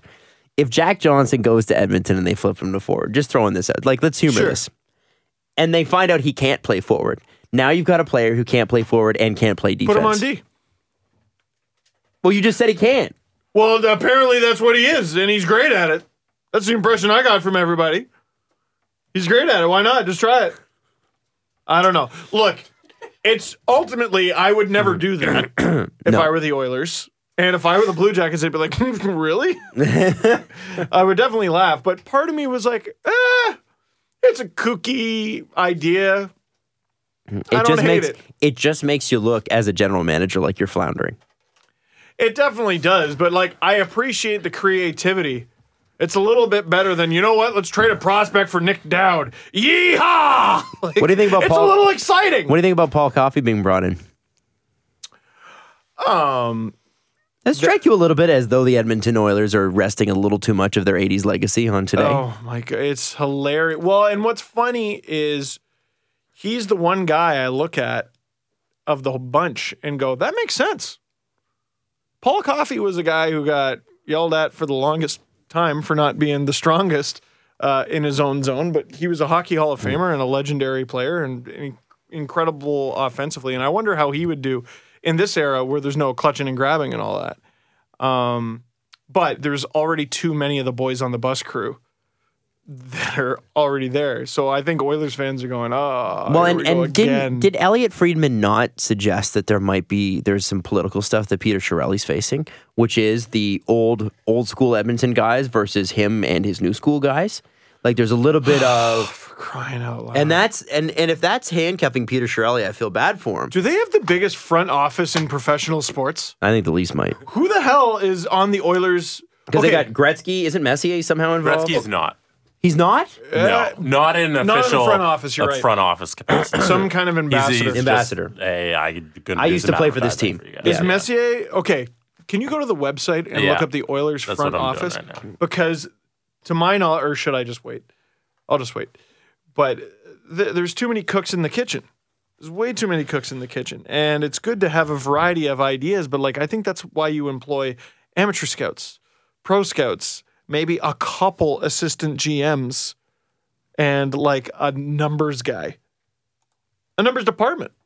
One thing I saw someone say is, wouldn't this money be better invested in having an actual analytics department? And what's amazing is with most teams, you'll see a suggestion be made by a fan or an analyst, and at least a significant chunk of the fan base goes, you know what, interesting idea. Why don't they try that? I've never seen a fan base like Oilers fans who is so aware of how shitty their team is and unwilling to do anything different. Anything. They don't want to hear from another fan base that they are bad or someone else is bad. They don't want to hear it. They only want to say it themselves. It's been a fascinating thing. Hey, why don't the Oilers go out and get an analytics department? And I saw so many people go, they tried that. Did they try that? I don't think they tried Hiring Tyler Dello for a year was trying that? Do you think one day hiring one guy? Do you think he'll talk about that one day? Yes. I'd love to hear. Every now and then you get little snippets at Puck Talks events, but it's not much. Like, he told a funny story about accidentally locking himself in the bathroom. But like, not a whole lot of the inner workings of it. But I get the impression there was not a whole lot of intake when it came to the information he provided. Do you want to start with the front office? Not a lot of open-mindedness. Yes, please. The front office runs down like this. Daryl Cates, owner and governor. That makes sense. Bob Nicholson, chief executive officer and vice chair. Peter Chiarelli, president and GM of hockey operations. Wayne Gretzky, partner, vice chair, Oilers Entertainment Group. So he's front office then? But he's not on the hockey side. He's front office side. He's he's a partner in the organization. This is interesting, though. So we know Daryl Cates had a hand in the Ryan Murray versus Nail Yakupov pick. Mm-hmm. So Wayne Gretzky's there. He's on your payroll. You don't think they're asking Gretzky the occasional hockey question? Sure. Based on Gretzky's history as a coach, would you? Exactly. Greatest player of all time. Kevin Lowe, vice chair. Listen, sorry. Yeah. Kevin Lowe is still involved. I know. Oh, he's not even the best name. Please, Craig McTavish. Where's Craig McTavish? Is he there? Here he comes. And he's not even the best name. Susan Darrington, executive vice president. Don't know Susan? Yeah. Now we're getting into like business guys. 6. Okay, these are the marketing, communications. Let's go over to the management side. Peter Chiarelli, President of Hockey Operations. So we haven't even gotten to Chiarelli? And General Manager. Craig McTavish, Senior Vice President of Hockey Operations. Dwayne Sutter, Vice President of Player Personnel. Keith Gretzky, Assistant GM. He's not even the only Gretzky. And then we get like Director of Player Personnel and that sort of thing. That's it. Where's Craig McTavish? Where's Scott Housen? Scott Housen. Isn't Scott Housen still with the Oilers? I don't believe so. He's not on this. Former beloved Blue Jackets GM? Not on this list, no. Google Scott Housen, see what he's up to. I could have swore he was still with the Oilers. Is Craig McTavish still with them? Yeah. Yeah, He said him. He's like senior advisor or whatever. Yes. He got kicked up. Man. So, yeah. Listen, if you keep doing the same thing over and over, if you're just the Oilers, just try analytics. Just try it. Try adding to it. Just add. Here's another opinion. Well, I'm just glad that they added to their pool of former players with a Scott Housen is retired. Oh, all right. Sorry. Of all the decades in hockey, what has been the most, from what you've seen, the most ridiculous? In what way? Just obnoxiousness. Just like not in terms of just the type of play. Oh my God, what a ridiculous decade. Things that happened in that decade is ridiculous. The 80s were pretty nuts. So here's my question. If you were dominant in the most ridiculous Mickey Mouse decade, whoa, it was, and it was crazy. Whoa. I don't mean that to be a bad thing. Whoa. But you're talking about you were dominant in an era when that literally has nothing to do with today's era. You just don't know hockey. Does it make sense to bring in experts from that era? Mario Lemieux, what's he know? Sorry, go ahead. Does it make sense to bring in experts from that era? All I'm asking. That's all I don't know the answer. Probably yes, more than no. But I find it, from what I hear about the 80s, from the numbers, just the basic numbers, most games were like 8-5. Well, most of the things I hear about the 80s, I'm like, those guys are your team's disciplinarians and leaders? That seems dumb and bad. Well, and okay, good luck with that. Watch those games. Go and watch 80s clips on YouTube. They're hilarious. It's a completely different hockey they're game. so funny. The fights? Oh, they're nuts. And the play, How even long the play. did hockey games in the 80s take? Must have been forever. Yeah. Oh my goodness. Well, they didn't have First as many of all, there were commercials. 14 goals a game. A line brawl each period. And every line brawl, at least two players got completely undressed. Yeah, it's not completely undressed in their pajamas. That's a good point. And it was always light blue underneath. They had a Why light was blue it shirt. always light blue? Everybody had a light blue shirt underneath. Always. Once you got jerseyed, your light blue shirt came Everyone's picturing Stu Grimson right now. Every single person. So that's my. I understand that winning the Stanley Cup, there's a select few, and I get it. But wouldn't it make more sense to bring in guys from Chicago, Los Angeles, Pittsburgh, Steal from Boston? Well, what Detroit. Every other team has done is they've taken from other teams' hockey ops. The Lightning have done a wonderful job of that. They've done it. Look at that. But look at the recent win, and maybe there's recency bias, but wouldn't you want to take from someone that's got a modern approach, not someone who played for the team and was great? Well, let's take a different angle on that. Okay? Let's, all their expertise is great.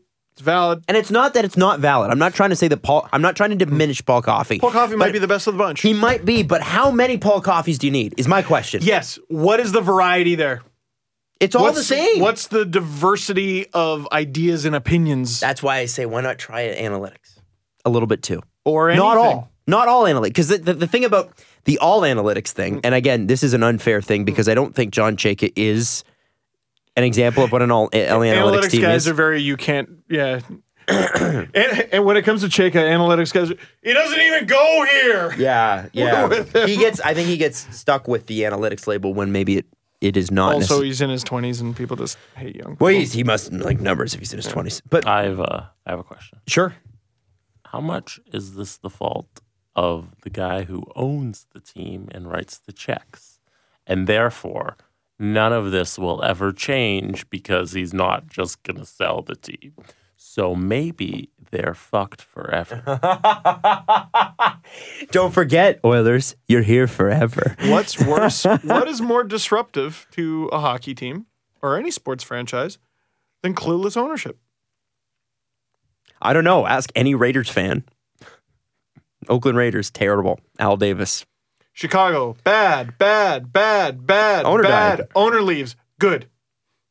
Leafs, bad. Owner dies. Leaves, good. He died. Just say it. Daryl Cates is not that old. No. Just remember. You're here forever. That's right. All right. Montreal. Oh, I got this new kingdom I just built in Edmonton.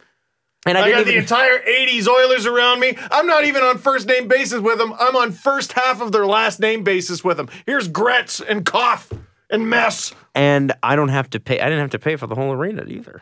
No. I got this kingdom I didn't pay every for. Every 5 years or so, I scare the shit out of them by going to Seattle and sitting front row. I got it, man. What are you going to do? Shut up. Here's a scarf. Go Oilers. Yep. These friggin' idiots will... Hey... I don't even give him a scarf. He talks like this now. I don't even give him a scarf. Fuck! I don't even let him in the arena. They're standing outside practically, and they paid to get in. How do you do that? How am I not the best businessman ever? They paid to get in, didn't even get in. It's incredible. That is brilliant. I didn't even give him enough pisses. Oh my God, I love this city. I love this city. And Seattle every 5 years. I love it. Sorry, Oilers fans. Raw deal. Sucks. Well, hopefully you get Darlene. Montreal. Actually, hopefully you don't. He looks like he'll be a good hockey player. I'd like to see him on, a good team. Montreal is not going to sell. Or Montreal is going to sell, but they're not going to sell. They're not going to sell Carey Price. They're not going to sell Mete. They're not going to sell Shea Weber. Well, no. Yeah, part of it should be acknowledged that part of Montreal's struggles this year have been injuries. Sure, They but they're were also not a well-built team, but They also don't have a center.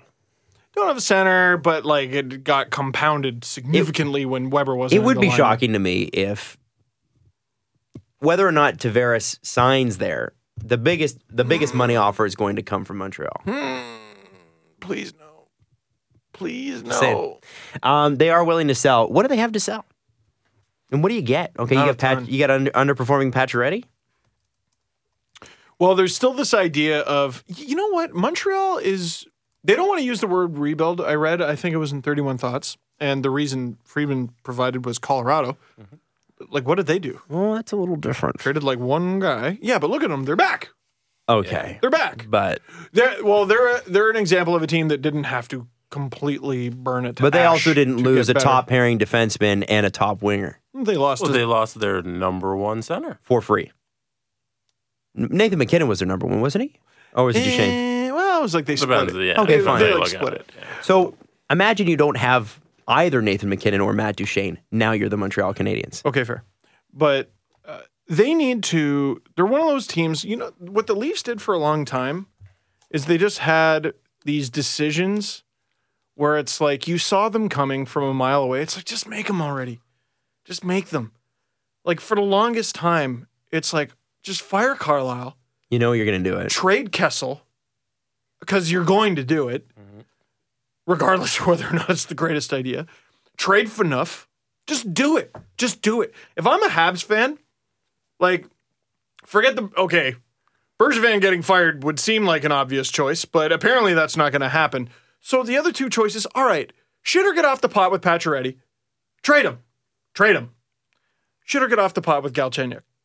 Just do it. Yeah, that's true. Stop! You're Galchenyuk. dragging it up. What's he going to be here in 5 years? No. Is he going to be here in 3? No. Is he going to be here in 2? Maybe, but you're going to complain about it the whole time. Get rid of him. Enough. What if the trades don't work out? Lots of trades don't work out. If trades don't work out, then you get your full rebuild and you get a high pick like you wanted in the first place. If it does work out, fantastic. Just enough. The future is not with Max Pacioretty and Alex Galchenyuk. And it's been very apparent for a long time. Just make the trade. I'm sick of it. Done. I like it. Just break up already.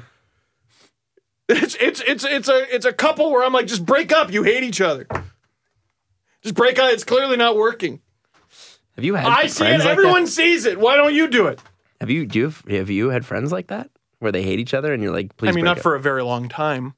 Yeah, it's like an early 20s thing. Yeah, but yeah, it's not really a. Yeah, then it becomes like a thing. I don't know. I think they're having. See, it used to be no. They should just break up. Now the it's like, older you get, it's like so and so's having issues, and they have a dog together. You know, like that's what it becomes. Well, they bought a house together a couple years ago. They might lose money on that. That would be my thing. Well, they might lose money. Definitely be. Can we knock it down and build a restaurant there? That's all I'm saying. Opportunity for exposed brick. Shut up. Oh no! Like Listen, seriously, I like real estate. Okay. I want to know. I'll throw this out to the audience. Like, what are other situations around the NHL where it's like, just do it already, just do it. With the Duchesne trade, it paid off to stick around. Oilers. What about the Oilers? Take the L on the season. Just admit. Well, I'm talking. Okay, that's fair, but like specifically on a player. Specifically on a player. Oh, okay. Galchenyuk, and like I feel like they haven't been happy with Pacioretty being captain since day one. Like he was their silver medal. Mm-hmm. He was the best guy available. You could make the argument with Carlson, although I don't know which way they're going to do it. So you don't know they're going to do it. No, that's not quite there. Evander Kane's one of them. Evander Kane for sure. Yeah. Yeah, but like that's a little different in that like we know it's going to happen. And like the Sabres and Kane would acknowledge that it's going to happen. He's a good player on an expiring deal on a bad team. But that's what Jesse's saying. Oh. Yeah. I'm talking about, like Pacioretty's not in that situation at all, though. Or Galch. Okay. But, like, it's just clear where, like, the player it's and just the not team, working. I don't know. There isn't a lot of that. A lot of those were moved. Like I would have said Ryan Johansson in Columbus before the Seth Jones trade, right? Fair? Worked out. Worked out. For both sides. Both teams, yep. Seth Jones is great. You would have said the same thing with I don't know if you would have said the same thing with PK in Montreal, but if PK had stuck around a year longer, but have been like, it's time to trade him. That was a little different where it was like you had a choice to make. And it's either Bergevin and you chose wrong. Bergevin or him, and yeah. You chose wrong. How would you say you did there? I'm trying to think of what else. I mean, like Paul Martin in San Jose. We all know what's going to happen. I don't think it's a thing that's going on around the league where you have a player you need to trade. It's rare. Like it's is. It's and not. It should it's be, not a common thing. Yeah. It's a bad thing. I think that's the result of a dysfunctional organization. There are dysfunctional organizations. Yeah. You know what is few as public as the Canadians right now, though. I mean, come on. Nah, I'm wrong. I was going to say what is sort of turning into one is OEL and Arizona. But I don't know. I don't know if I'm right there. But you do understand what I'm saying. How about I would say the entire Arizona franchise? We know you're going to move it. So just do it. They're not going to. Move it to... No, we know are they going to stay where they currently are in this arena? No. How about with the Sens? I'm not even saying we know you need to move the team. Oh, no, I don't think that's a foregone. Not out of market, sorry. Telebrett. Yeah, they are going to do it. So just do it. Just do it. That's what I would say to the Coyotes. Just move them to Phoenix. Tell the Suns owner to stop being a douche. And let them play together. Because apparently he's the guy that's like, I don't care with them. Like, Sens fans need to show their commitment. But no, there's a reason they're not showing up. Mm-hmm. It's in a shitty location. Put it in a good one. What? You've sold out before. You've done well before. You've been successful before. Just do it. Diagnose the issue. Do the thing that is obviously the right decision. What's your problem? That's interesting. You know, if Nike stopped selling shoes, right? For some reason, people stop selling shoes. Do you think there would be articles written going, you guys need to stand up and buy some Nike shoes to save Nike? You know, I've seen that sounds. You know how silly that sounds? People are like, what? No, how about Nike makes a product that is accessible to us that we want? You just described, like, CDs. Yeah. Yeah, exactly. Although the difference there was theft. But Ottawa literally couldn't have put a better product on the ice when they went to games. That's true. So. Well, I mean, I guess location is part of the product. And the pay and yada, yada. Yes. Okay. The solution, we don't have to go over that again. I know. The solution is there. Yes. Do it. Sorry. Odd question before we get to the press conference. Is it time for the Canucks to move on from the Sedins?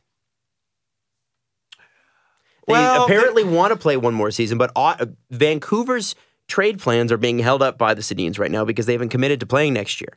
And, Jim Benning says, well, they might get 50 points each this year, and that's great. And they could be, great leaders in the room next year. But at a certain point, you do have to go, okay, if we're playing this year to year and we're rebuilding, we kind of need to know now. They're in an awkward spot, and it's amazing the parallels between the Canucks and the Leafs of a few years ago with Matt Sundin. It's like, okay, we get that you deserve the sun and the moon, and we get that you feel like you have one more year left. But we're kind of doing a thing here, man. And there's two of them. Yeah, and listen, what if they took not one guy, it's two-thirds of a line. If they go and say, okay, we'll take $3 million each, and we'll play on your third line, then fine. Right? Sure. Why not? But I don't think they're going to do that.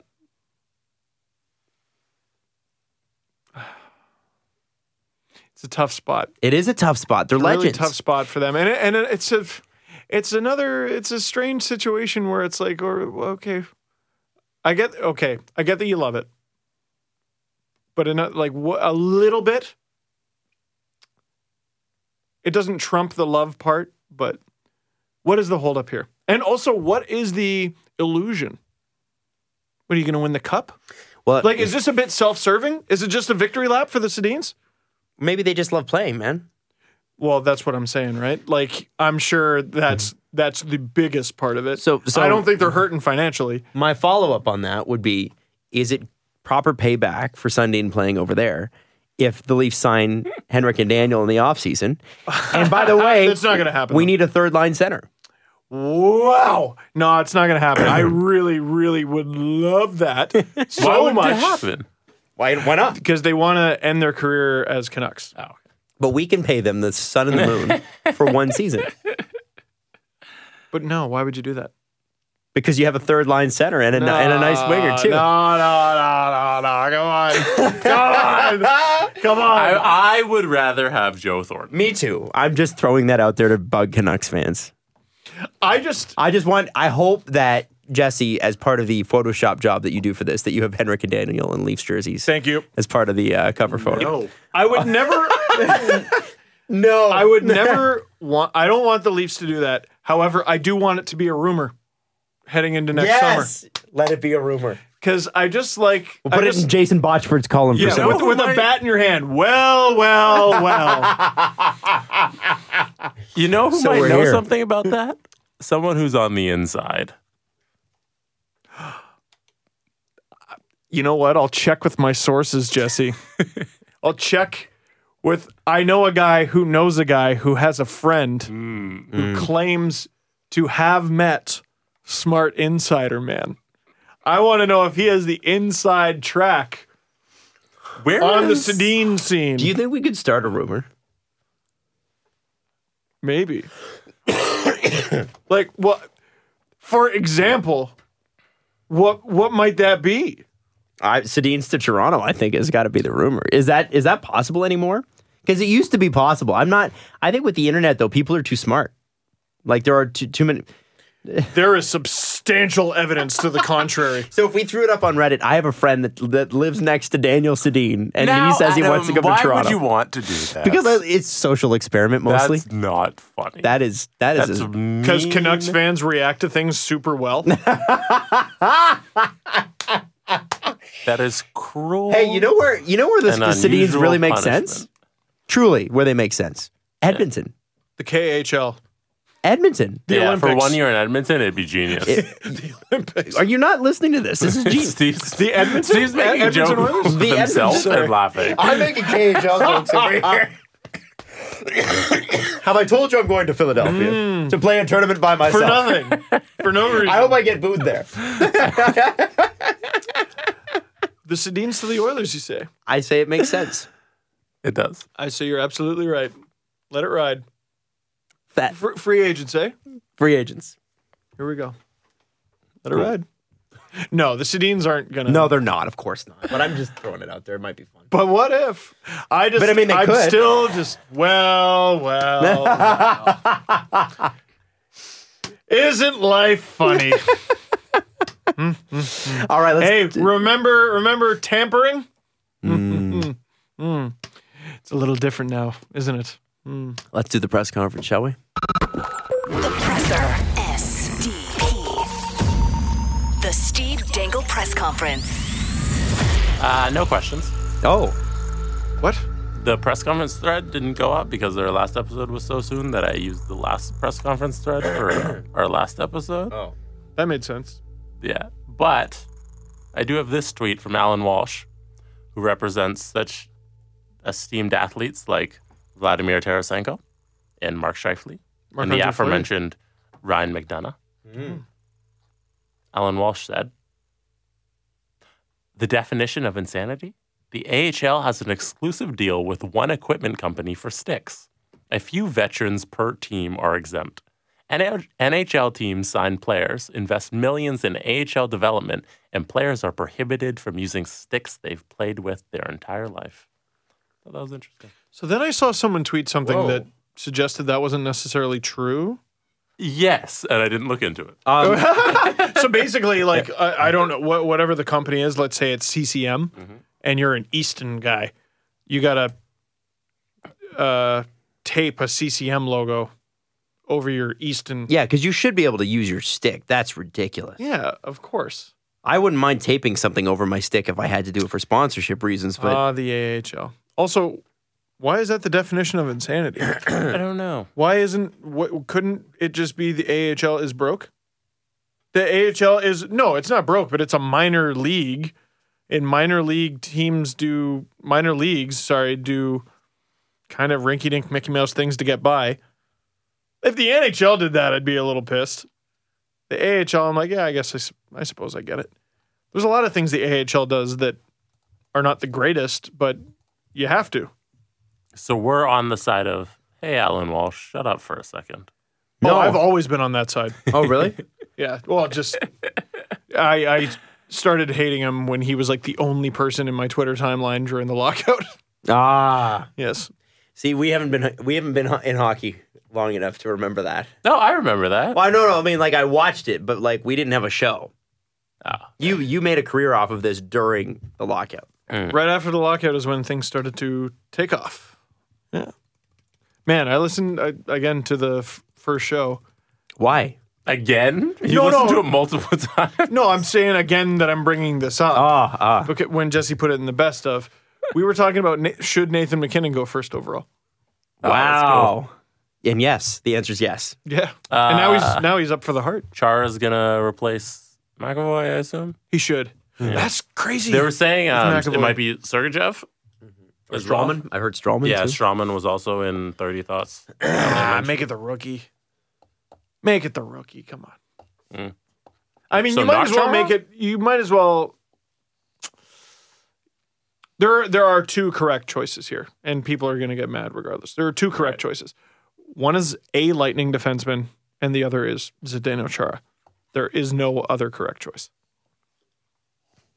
Riley's out, McAvoy's out, Hedman's out. Okay, you have two choices here. All right. That's it. Well, that's it for us until next Tuesday. I know it's a long, long wait for you, but unfortunately, one of us had the audacity to get married like a jerk. And we have to take some time off and get that happening. Well, and there's going to be no content for a week too. We're not doing anything. We're not giving you nothing. I'm taking the week off. That's right. You don't even have any Leaf games to do beyond tomorrow night. Oh, I was joking. Oh no, there's the Leafs got 2 straight games. Oh yeah. So I'm going to be doing those. I might do a video on something else. Jesse's got a bunch of clips up on the YouTube channel ready to go. Why did you phrase it sarcastically? I don't know. I feel like that was so unnecessary. I don't know. Sorry I for believed ruining you. your whole night like that. I believed you, man. First of all, you tell me dummy. that you need a bunch of Twitter trolls to tell you that Gauthier is actually bad. And then Twitter trolls, they were civil. And then now you do this? You tease content through sarcasm? Steve? I just got a text. Sedin to the Oilers for Maroon? By the way, apparently Pat Maroon's up for on the trade block. This has legs, boys. No, but he actually is. This has legs. What are we sitting around here for? We need to be It's time to go find The truth. You need to go pee? Is that why you're running out? The truth, Jesse.